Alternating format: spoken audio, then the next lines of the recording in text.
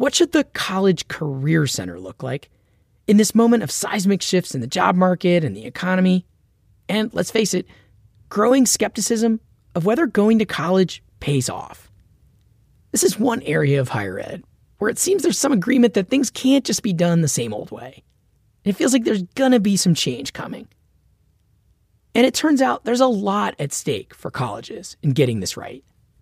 After all, if higher ed is this engine of opportunity for the country, it's not enough to just get students to and through college. The bridge to a meaningful career has to be there too. And it has to work for the increasingly diverse student population going to college. So what does that look like? Hello and welcome to the EdSurge podcast, where every week we look at the future of learning. I'm Jeff Young. I'm a reporter and editor here at EdSurge. This week, we are exploring the future of career services at colleges, which, when you think about it, impacts K-12 too. Because students and their parents at all levels are asking, how will this learning help me get a job someday? And meanwhile, educators are often pushing to make sure that learning works not just for that first job, but also prepares students to be good citizens and set them up for long-term success. So for this week's episode, I talked to two professors working in this area. One is Melanie Buford, a teaching specialist at the University of Minnesota, who helps work with students on experiential learning programs and does some leadership development. Earlier in her career, she worked at a nonprofit that did workforce development, and she's worked in career services at several colleges and universities. Our other guest is Michael Stapleton, who is also at the University of Minnesota as a professor in the Department of Organizational Leadership, Policy, and Development. He has long worked in career development issues and in what he describes as a K-20 pipeline of issues preparing students for what comes after school. These two professors just edited a new book called Mapping the Future of Undergraduate Career Education. It's got one of those long subtitles, which is Equitable Career Learning, Development, and Preparation in the New World of Work. The book is unusual for an academic title in that it includes authors not just at colleges, but some folks at private companies working on career counseling as well. I started by asking Melanie and Michael to walk us through how things are different now at colleges than, say, when I went through school. What are college career services like today compared to how they were, say, 10 years ago? Hopefully different than what we do today, hopefully, in most places. But so, a typical college student might go to school, and if they went to more of a traditional college, they might be asked to choose a major right away. And so they would sort of be entered into a particular academic program. And then let's say they were looking to learn more about careers, explore careers. Perhaps they either, they were in more of a vocational major and they liked it or they didn't like it. They might go to a career center and they would sit down with typically what would be a career coach, one of their, coaches or advisors or counselors, depending on how they define at that institution.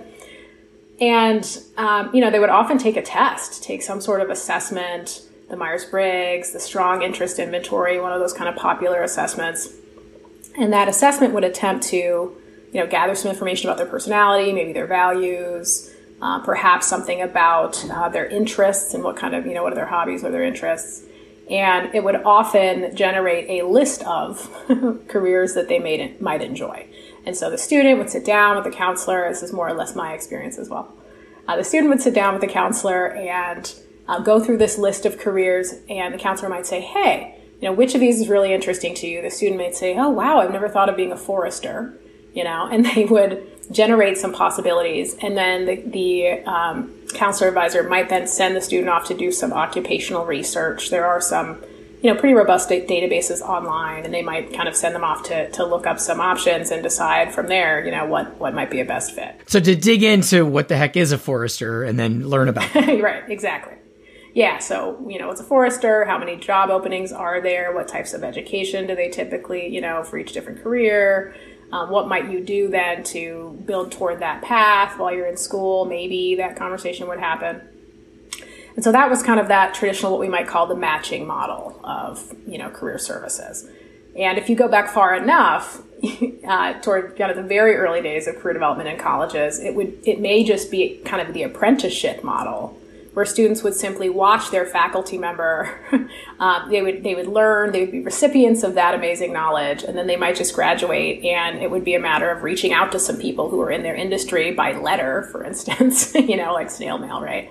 And connecting and trying to find someone who would be willing to take them on as an apprentice. So that was like the old days. I would say more recently we've had that kind of matching model, and we hope that now many career centers are moving more toward a more sophisticated approach. Awesome. Mike, do you want to add anything to this classic model? I would. I would say 10 or more years ago, and I fall under the and more category, most students might not even be aware of the Career Services Office. Like it would be a room on campus they didn't know where it was. Yeah, exactly. Or maybe the assumption for the student was, well, that's something that I pursue or seek out when I'm a senior, right? When I'm getting close to graduation and I need help with my resume or cover letter. Those were kind of like the two main requests. I remember when I was working as a practicum student in a career development office. And so usually it was, the juniors and the seniors certainly kind of running up to the third floor to our designated office and saying, hey, I hear you do workshops on writing a cover letter. And so as Melanie alluded to, fortunately, that has shifted. And really, I think the message now to prospective college students and their families is that this is a process, and we're going to engage you in a career exploration process even before you step foot on campus. And we're going to engage you in different ways and work with you as you progress towards your degree. So I think that's a major shift for the better. Great. So that whole conception of what it is it a services joint to proofread a document for your resume, or is it this more holistic idea of like, what do you, helping you figure out what it is you want to do? I would add that there are still students who believe that they shouldn't go to career services until they know exactly what they want to do. And that holds a lot of students back. And they, many of them still have that model of, oh, it's not for exploration. It's for, preparing once I'm ready to job search today, which can be a barrier. Yeah. Okay. So this more sophisticated approach, what has happened in more recent years that colleges are doing to move away from that classic model? Yeah, we see a couple different things. One big move over the last few years, and I wouldn't even say few years, this has been happening since the 70s, possibly even a little bit further back, but has certainly been growing, is curricular integration. So one big move is for career services departments to work and to integrate more seamlessly into the academic side of the house and offer career-based courses. And so, there's tons of evidence to suggest that those work. Many courses have always been on offer, but I think there's increased attention lately to making them more mandatory for different groups of students. Like what kind of course are we talking about? What's a course title in this genre? So I used to teach a course called Career Decision Making. And it's kind of a typical course. It was for first year students, and it might have different kind of modules as you go throughout the semester, beginning with things like what can we learn about your personality, your values, your interests, maybe taking some assessments, processing those assessment results, learning about different types of careers in class, and exploring careers in class, doing some of that occupational research we talked about, finding out where are those careers, what does it look like, what do they require, maybe bringing in guest speakers from different professions so students can actually interact with people in a variety of different, professions that they may be interested in. And then ultimately, typically doing some resume building, some interview preparation, some of those traditional pieces around the job search prep, and maybe even some networking. So having students reach out to someone in a profession of interest and conduct an informational interview with someone that they want to talk to. And so the idea is by the end of the course, students have kind of got they've got everything they need to pursue a lifelong, productive career. And they've at least begun those foundational skills, resume, and the network piece as well. And they get college credit. So they're going to a class. This is not a side thing they have to do on their own time. One of the big kind of developments, one of them at least, is that they, courses aren't offered for credit in a way that students who may have full schedules or may have, other barriers to extracurriculars can actually access those as part of their coursework. I would jump in and just say another shift, even within the last, 2.5 to 5 years, has been in the modality of services. So if you look at in the past, the traditional student would come in and sit in person, one-to-one with a coach, and then maybe come back once or twice, kind of go through this matching process that Melanie outlined.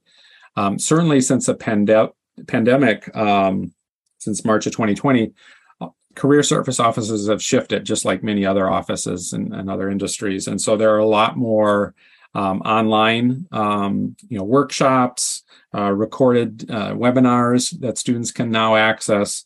There's different types of group settings where, say, a group of students, maybe in a certain major or discipline, might work together with a coach or counselor. So I think to build on what Melanie said, access has become a real issue now in terms of assume it's a large institution, how do you make your services available to all students, right? Not just to the students that know that the service exists or where the office is located on campus, but what's an equitable way to reach more students and to do it in an efficient way? So that's been a major shift within the last 3 years, but probably longer. I would also add that, one significant arm of most career services offices is what is often called employer relations and partnerships. And so there is work also being done to bring in outside employers and either hold information sessions on campus. And so kind of bring the student and the employer together so that they can connect for possible opportunities, and or to generate some internship and experiential learning opportunities within the Career Center as well. So we know that experiential learning is highly correlated with being able to successfully navigate that post-college transition into the workforce. And so, there's a significant emphasis on experiential learning as well, and trying to connect employers so that students don't just have to navigate the sea of online applications on their own.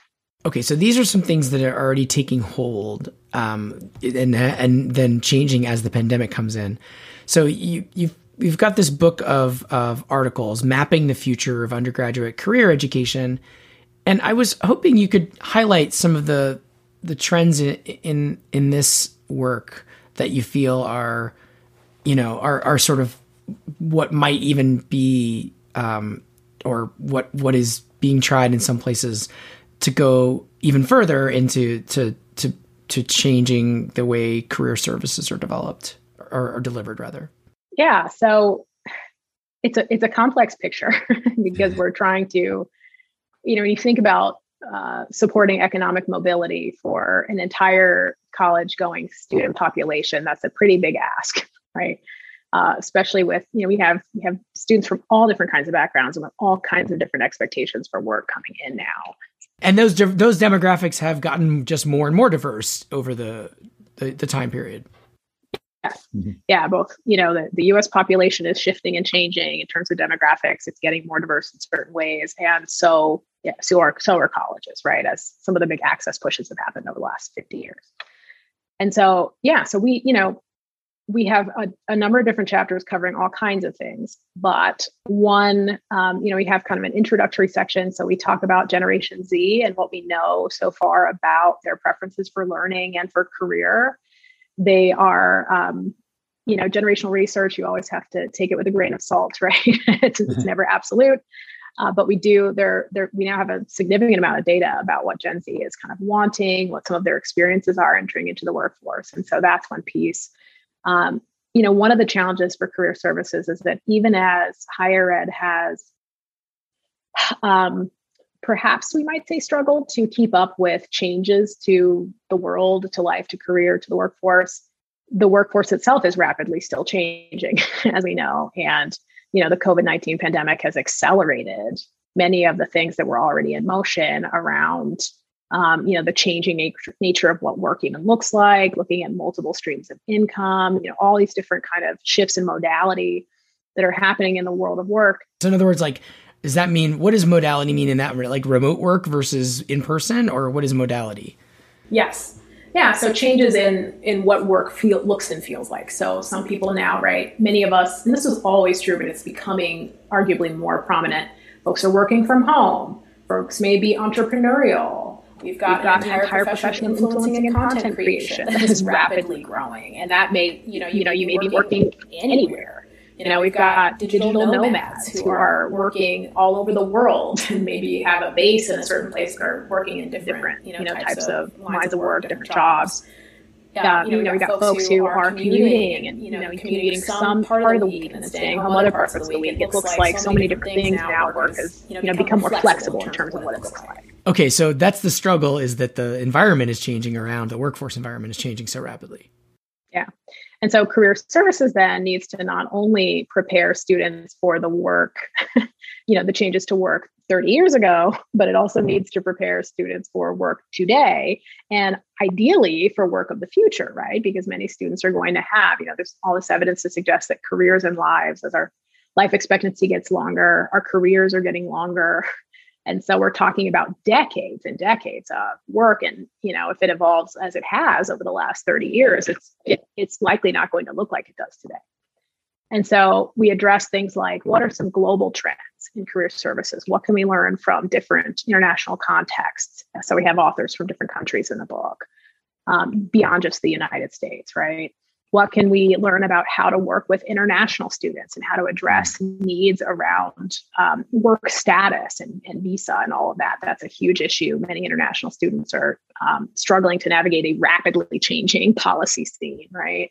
Especially in the US and everywhere to some extent. How can we work with students who are from working or low-income backgrounds, from working class backgrounds, and who are first generation into college? That is to say that they're parents did not complete college. So how do we address the needs of students who perhaps have not been socialized into that environment and may not have those pieces of awareness?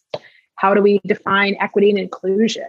We know that equity is a rapidly evolving picture in the US. And so how do we make career services not only accessible to all students, but how do we actually think about addressing outcomes, differential outcomes for students of different identities in their career, right? There's a ton of work out there on that. And then we do have, as you alluded to, we have what we call paradigm shifts. And so things like the role of design thinking. We know that some folks out of Stanford have been pioneering work in career services to engage students in life and career design, right? So rather than just matching to a particular occupation, how do we think about other approaches to work? Life design being one of them. How do you actually think about bringing together different parts of work and different forms of work into a picture that feels holistic and authentic for you? How do we engage in narrative models of work? And so, Mike can talk more about that. That was his chapter about, how do we look at student stories to be more sensitive, culturally competent, and understanding as we advise, not everyone has the same background, and that's becoming more and more the case here. How do we think about multiple forms of work? So there's a term called multi-potentiality. Emily Wapnick has done some amazing stuff around that. How do you combine, again, different types of work that may fulfill different skills and interests that you have and kind of create a whole out of that? Multi-potentiality, that struck me. So define that. So multi-potentiality it's a term that's been around for a little bit, but this is kind of a new take. But it means someone who is really engaged in and wanting to explore and integrate multiple interests and multiple skills into their career. And so, we see this in things like the slash career, where someone may be, for instance, a research manager / violinist, right? And they're actually pursuing careers in both areas at the same time. Sometimes that looks like simultaneity. You've got people actually doing things at the same time. Sometimes it looks like, I do this for a year and then I do this for 2 years and I do this for a year, but it's combining these different interests into one career, or multiple, depending on how you look at it. We have a chapter on infusing career into the curriculum and kind of what we know cognitively about decision making. That's a growing area of interest for a lot of people. And then we finally do have this area around a guy named JP Michel, who's out of Canada, who talks about what he calls the challenge mindset. And so this is shifting our lens again from thinking about matching a student to a title, a job title. And because we know that careers increasingly, students aren't going to necessarily have the same job title their entire career, that's becoming more and more rare. And so rather than sort of matching that way, we're actually engaging students in thinking about what kinds of causes, social causes, do you want to take on? And therefore trying to think through what skills do I want to build rather than, job title organization, what skills do I want to build to be able to contribute to that challenge or kind of solve that problem in the world. And that's responding to what we know in Gen Z research about, Gen Z students being arguably, though I think this is always there, but being arguably more interested in social impact and making sure that their work impacts the world as we see we have more and more exposure to global challenges. So those are some of our paradigm shifts. No, and Mike, do you want to say anything more about the narrative one, especially? I'll just make a couple of points because Melanie did such a nice job of highlighting the different components of the text. I think there's another chapter that we really wanted to include that looks at mental health as a current trend and how mental health integrates with career planning and work. And I think in the past we would try and separate the two. It's like, okay, your personal life is here and your work life is separate. And we know that that's not how life works for most of us. And so we have an entire chapter by Mei Tang and her colleague about how mental health integrates with career and career decision making. Some of my interests are around storytelling and narrative approaches to career development. And Melanie alluded to the fact that I think in the past, remember we were talking about the traditional student 10 plus years ago. I think that student saw career and work as being very linear, right? You go to school as an 18 to 22-year-old, you get your degree, you get that first job, and you move forward. I compare it to like the light rail, right, that goes through the Twin Cities here in Minnesota. It's like you get on point A and you get off at point B or whatever destination you want, and you don't really deviate. And of course, we know that work doesn't operate that way anymore. In fact, some of the recent statistics seem to suggest that recent graduates may have 25 to 30 different jobs. Some of the work out of the Stanford Center on Longevity seems to suggest that we'll be moving in and out of different work opportunities and positions throughout our lives. And so I think one of the goals of the entire text is to not just prepare students for that first job after college, but rather for maybe the 20th and 21st, right? So giving them the skills, this idea of learning to learn and learning how one operates best in new situations, the talents, the skills that they bring to those new work environments. That's really going to be a lifelong skill that we're trying to coach our students, but also to coach other educators.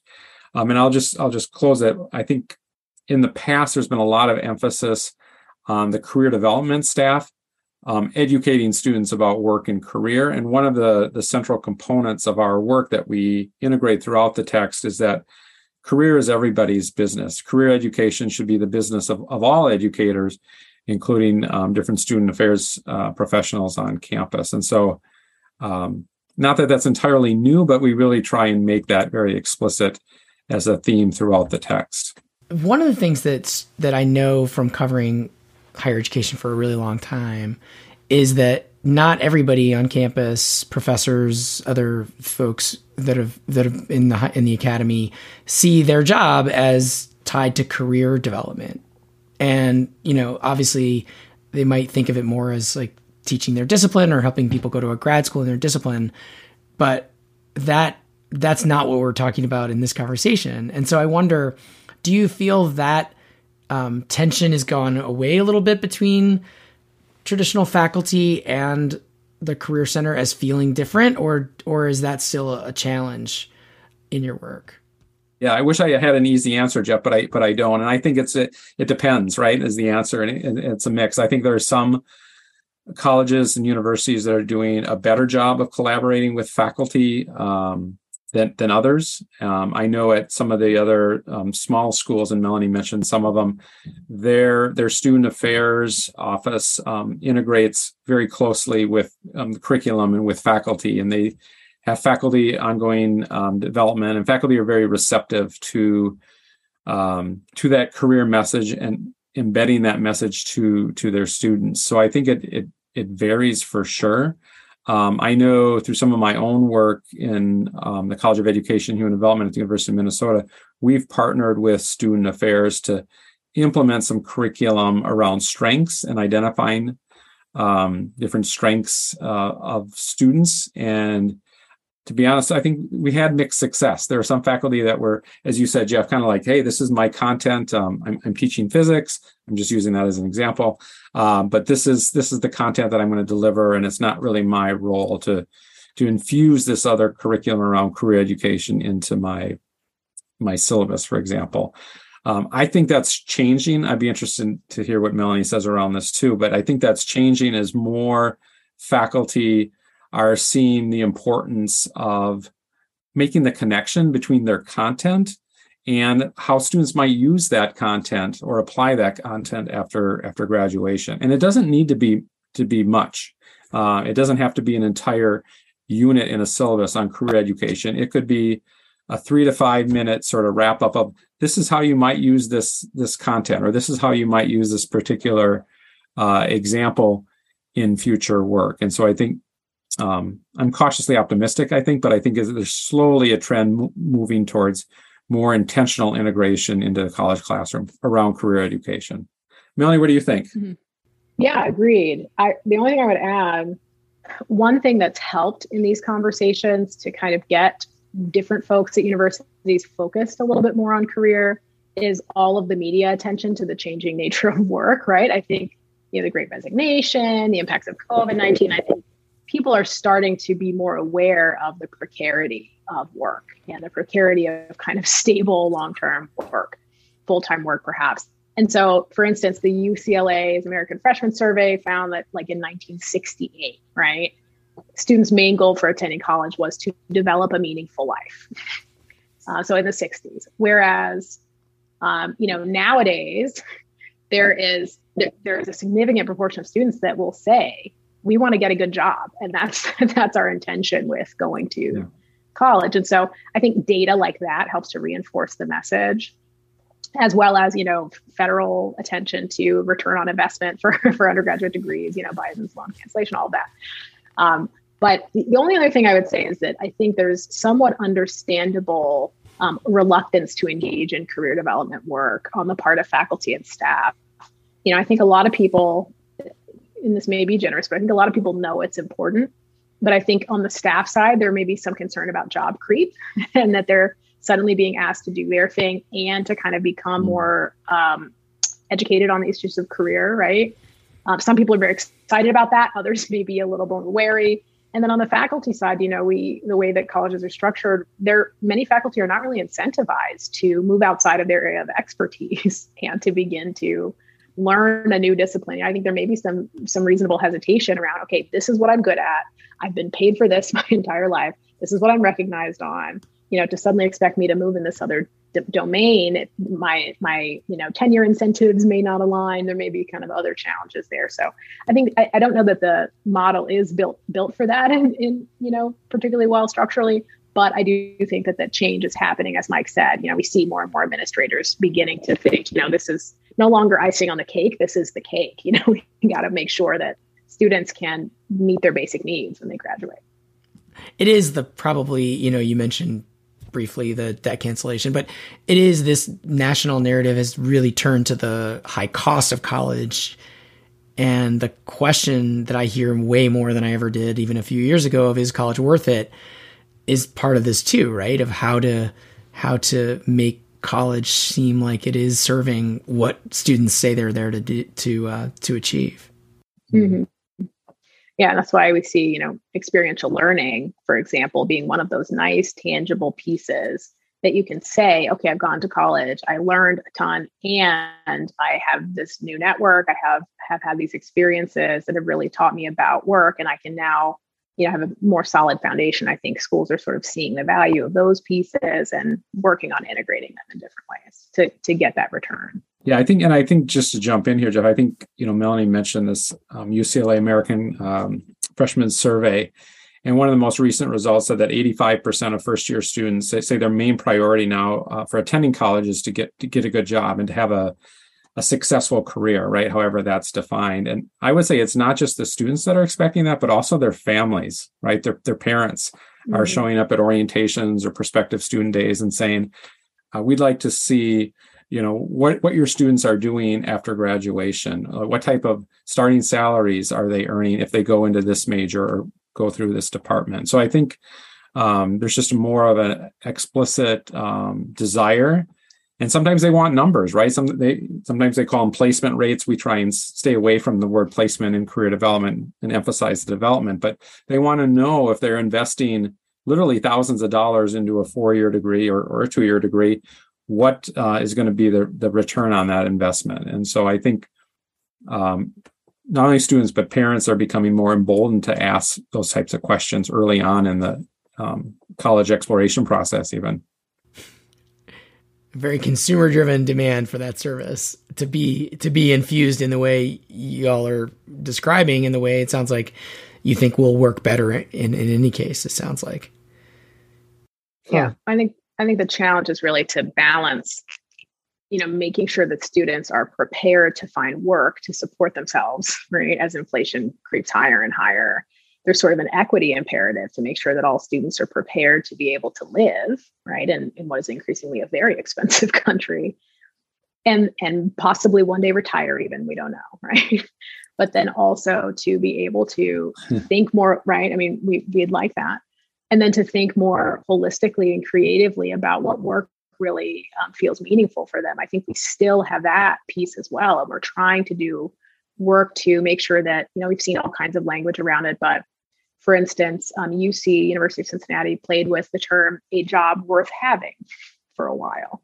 And so the goal was not just to help students get a job, but in fact, a job worth having. That people want to find work that involves things like growth to some extent, continuous learning, engagement, respect. Right? There are these sort of higher Maslow's hierarchy items that students are interested in, people are interested in. We all want that, and so I think there's the reason this is a challenge, right? The reason we wrote this book is that it becomes increasingly difficult to make sure that everyone is supported in having those things in spite of what can often be a challenging system that doesn't always, align with that. One other thing I wanted to ask is at EdSurge, we also cover non-traditional kind of upstart models, sometimes from the private sector, boot camps in coding, a lot of, there are some for-profit institutions that have come along that are kind of newfangled and say that they're working more, and even for-profit higher ed has been really good or has been focused a lot of attention rather on, telling students we're going to help you get a job, more so than some nonprofit colleges. Are you concerned that if colleges don't get this right, that other actors that are not these traditional colleges will end up gaining ground and kind of taking over in this space more? Well, concerned or not, it's happening. Right? So our last chapter of the book is on skill development and neuroscience. And Jim Steller does actually talk about that a little bit, of credentialing programs and how those are evolving. Yeah, I mean, it's undeniable, as you've got a big social issue that the gap between what work looks like and student preparation is widening. And we have all this data to suggest that students want more, employers want more, parents want more, and so it's not shocking that organizations within and outside of higher ed are trying to address that issue. I don't think it's necessarily a bad thing at the moment, in the sense that I think there's some good collaboration happening between like ed tech, higher ed. You've got entrepreneurs. What we're doing right now, there are many different folks who are trying to address this issue and cross-pollinate ideas. And I think that that's not bad. We have several of our contributors in our book are entrepreneurs who are doing this outside of higher education. And that was our purpose, was to bring folks from different environments with different possible solutions to this issue. And I would love to see higher ed, in spite of the structural issues that make it hard to be agile, right? I would love to see higher ed pivot to do this more seamlessly, and really for higher administrators to take this seriously and help empower folks in career services to adapt in the way that we know it needs to happen. I imagine we may all be working in different camps toward this, because economic mobility in the U.S. and equity are huge issues that go way beyond just 4-year and even 4 and 2 year, right, institutions.